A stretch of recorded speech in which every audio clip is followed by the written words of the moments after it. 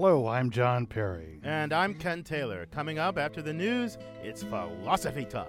Sounds like Led Zeppelin talk to me, Ken.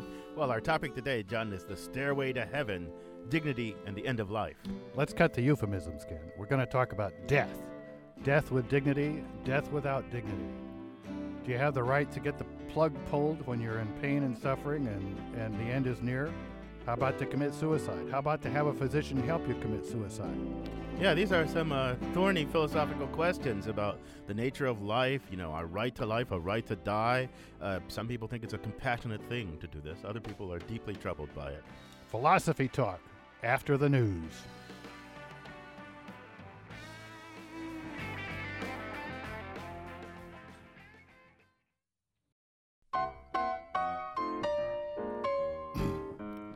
Welcome to Philosophy Talk, the program that questions everything. Except your intelligence. I'm John Perry. And I'm Ken Taylor, his partner.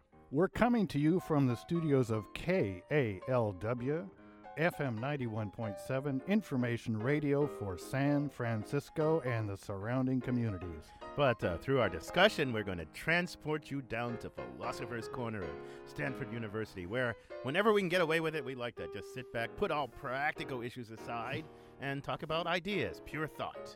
The ideas we're going to talk about this week, though, Ken, have their practical side. We're all going to die, or so it seems, and a lot of us will face death after considerable pain, discomfort, despair, depression. Oh, John, you're depressing me already. Yeah. And the question is, what rights do we have to end that? Yeah. There's this physician-assisted suicide question. Should there be physician-assisted suicide? What about euthanasia, where the doctor...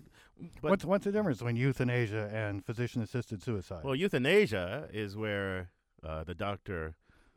There's two different kinds of euthanasia. There's passive and active euthanasia. One, the doctor just withholds treatment from you and lets you die. So that's legal everywhere. As far as I know, in America, you can insist that life-saving devices be removed. Yeah, or you can say, doctor, give me something that will kill me, and then you take the thing, and that's physician-assisted suicide. That's physician-assisted suicide, and that's legal in Oregon with lots of qualifications. Let's see, I've missed one. Active euthanasia. Help me with that one. Active euthanasia is when you don't say, doctor, help me commit suicide. You say, doctor, kill me. Oh, that's murder, you mean? Well, no, it's not murder. It's but at least it's, I don't know, it's not murder in the Netherlands and Belgium where it's under certain circumstances, again, legal. It's not murder because you request that the doctor but that's not physician-assisted suicide. It's something else. That's not legal in Oregon. Yeah, so we've got some concepts here to deal with, but there's a lot of issues. There's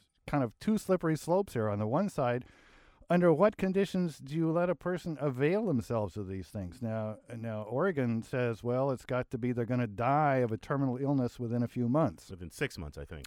Yeah, but if I'm going to die of a terminal illness within 2 years and I'm in terrible pain, aren't I worse off than the guy that's only got 6 months to go? Well, maybe, but it's really it's a problem, because then if you took that too far, you could say, look, if you're going to die, if you're really depressed, you don't have a terminal illness, you're just really depressed about the illness that you do have, and you can't bear the depression. Why not avail yourself of physician-assisted suicide or euthanasia? Well, or to go to the extreme, what if you're a heartbroken teenager and you don't think life is worth living? Surely somebody should step in and say, well, in this case, doesn't matter what you think. Yeah. We're not going to let you, and we're not going to help you commit suicide. Yeah, these are some really hard questions. I mean, especially this thing, even this difference between passive and active euthanasia. I mean, letting somebody die seems to many people morally okay, but actively killing somebody, doing something that actually causes their death, that's to many people worse. So, I mean, it's a very thorny thing. Well, the Oregon law is in between. It's this physician-assisted suicide, and whether it's morally okay, we can discuss. Apparently, it's passed some legal hurdles. At least John Ashcroft doesn't have the right to strike it down. And and people have actually used it, and we know this is a very agonizing thing.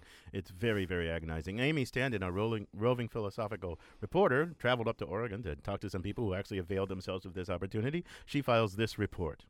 On February 13th, 2002, Dick Ferris, a 78-year-old retired commercial photographer from Oregon, was diagnosed with terminal cancer. His wife, Gloria, watched her husband's quick decline. He was bleeding internally. He couldn't eat. He couldn't swallow. His mouth had sores in it. And he knew that whatever time he had here was not going to be quality time. Long ago, Gloria and Dick had taken in a stray dog, a Doberman Pinscher. Eventually, the dog grew old and it began to die. She lived with us until she was very old, and we both were holding her in the vet's office and petting her as she was given an injection, and she just went to sleep.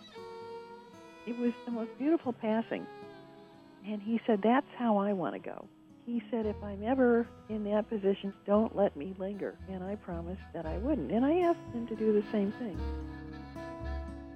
Dick had also watched his father and two brothers die painfully from the same disease, and he knew unequivocally that he wanted something different.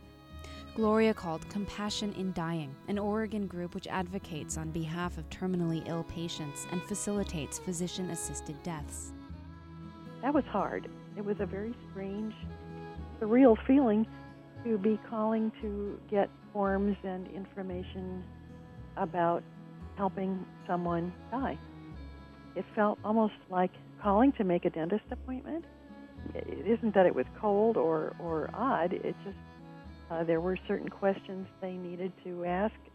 Did we understand that there were appointments that we needed to have, waiting periods to determine soundness of mind? And it's just the way it struck me, I guess, to pick up the phone and make an appointment to talk to someone about helping someone die. The paperwork took 2 weeks, an almost unbearably long wait for Dick. But then, less than a month after his initial diagnosis, Dick was allowed to die. We had a final doctor visit on Friday, and then all the arrangements were all right. And Monday morning, on March the 4th, the Compassion in Dying representatives came to give to him the lethal prescription, which I had picked up at the pharmacy, and that was another difficult trip. He was given a anti-nausea pill an hour before he would drink the prescription. And then my 3 daughters and 1 granddaughter were here. We all had time to spend some time. He spent some quality time with my girls and my granddaughter saying goodbye, and also with me. And then we were all in the room with him, and I was on the bed holding him. He had a hard time swallowing, so he wasn't sure he could get it all down, and he drank half of it. He looked around at us, and he said, if I had any more love, I'd have to keep it in Fort Knox. And I said, I'll see you in the morning, and he drank the rest. Only about 3 minutes later, he had passed on. And it was very peaceful, just what he asked for, just like with our dog at the vet. Very peaceful and quiet and surrounded by love. I'm really grateful. I am more grateful than I can tell you that my husband had that opportunity. Oregon is the only state in the country with a death and dignity law, and it's under challenge from the federal government. Much of the objection is religious. The Vatican, for example, opposes all forms of suicide and euthanasia, which it calls, quote, a crime against life, an attack on humanity. For Philosophy Talk, this is Amy Standen. You can listen to the rest of this program by purchasing it at iTunes Music. Or for unlimited listening, become a subscriber at philosophytalk.org.